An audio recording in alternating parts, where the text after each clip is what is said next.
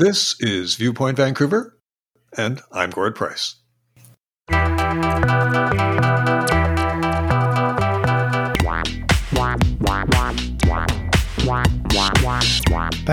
with 3 quick questions, which we're going to be asking candidates for civic office right up to the election in October.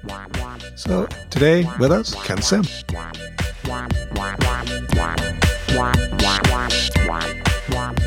Hello, I'm Ken Sim, and I'm running for Mayor of Vancouver in this year's upcoming election, and the party I'm running with is called A Better City. Ken, first question, kind of romantic. When do you remember first falling in love with Vancouver, and likewise when we were pissed off with it? I was born here, and I've always loved Vancouver, but for me, it really hit home when I moved away. And I actually moved away 3 different times. I lived in Nice, France, when I went to school for a bit. I lived in London, England, and I lived in Toronto, in 3 amazing cities. But every time I moved away, I got homesick. And so I knew that Vancouver was for me, and I loved the place. Despite all of our challenges.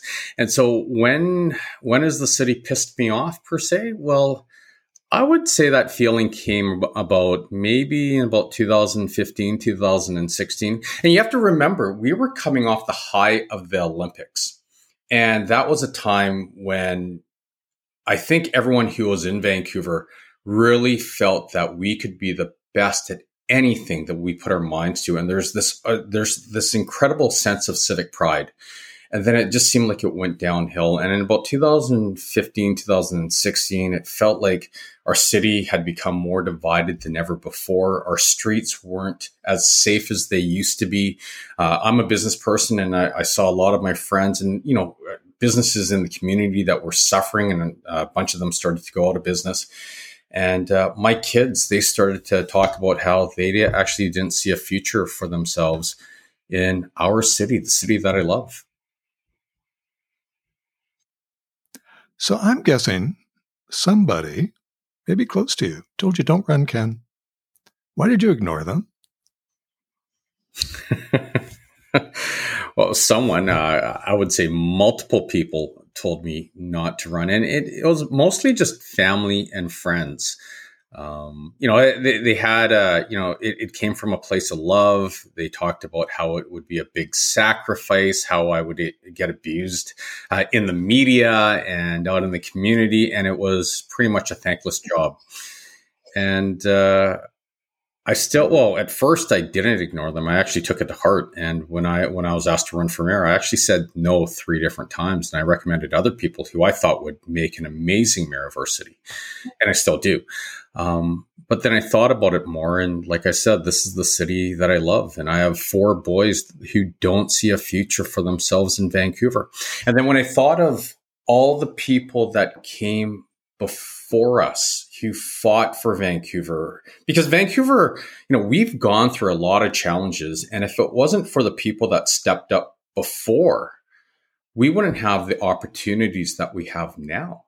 Like I look at the deed on the house that I used to live in, and it actually said that this property shall not be transferred to Negroes or Orientals.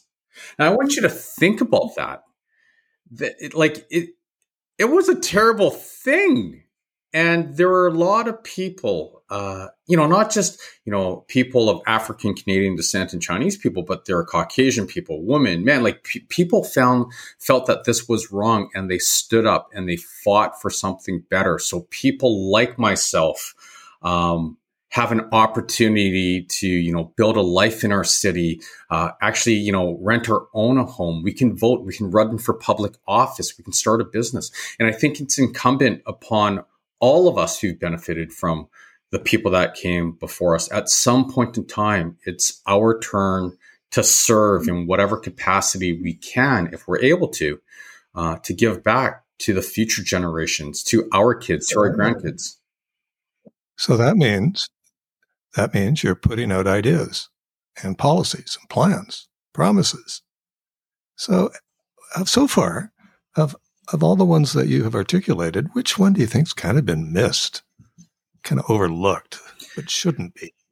You know, people look for big, flashy things that may not even be relevant to our city, out of the city's control. The biggest thing we're promoting is the speeding up of permitting, both in terms of building housing and also for businesses. And we call it our 3x3x3 strategy, which is basically we're going to issue permits within 3 days for simple retrofits on homes or starting up a business. Ken, pardon me for interrupting, but I want the overlooked one.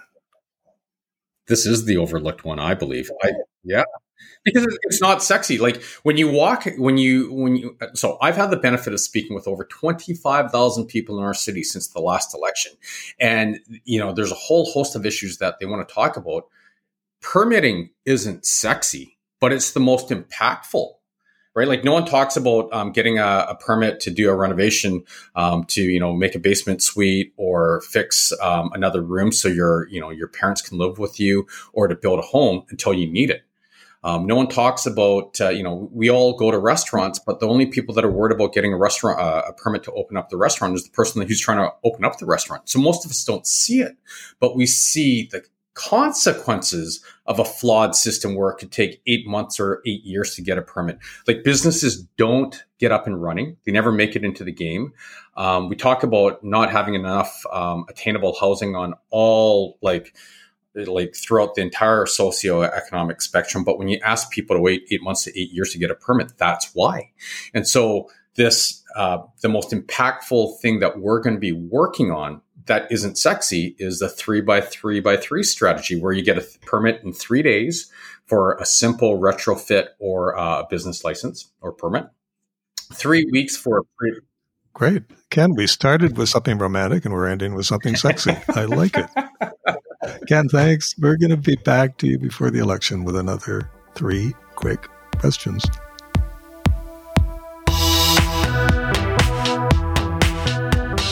Thanks for joining us for this episode of Viewpoint Vancouver. Did you know that it's less than 1 year to the BC municipal election? We sure do, and we're looking forward to the fun times ahead, talking to the candidates and analyzing the policy and all kinds of good stuff like that. We want you to join us. You can subscribe, of course. Visit viewpointvancouver.ca. And while you're there, you might want to check out our Patreon page. Cool merchandise is involved.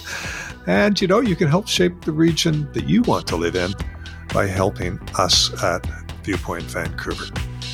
Urbanism, insight, and evolution.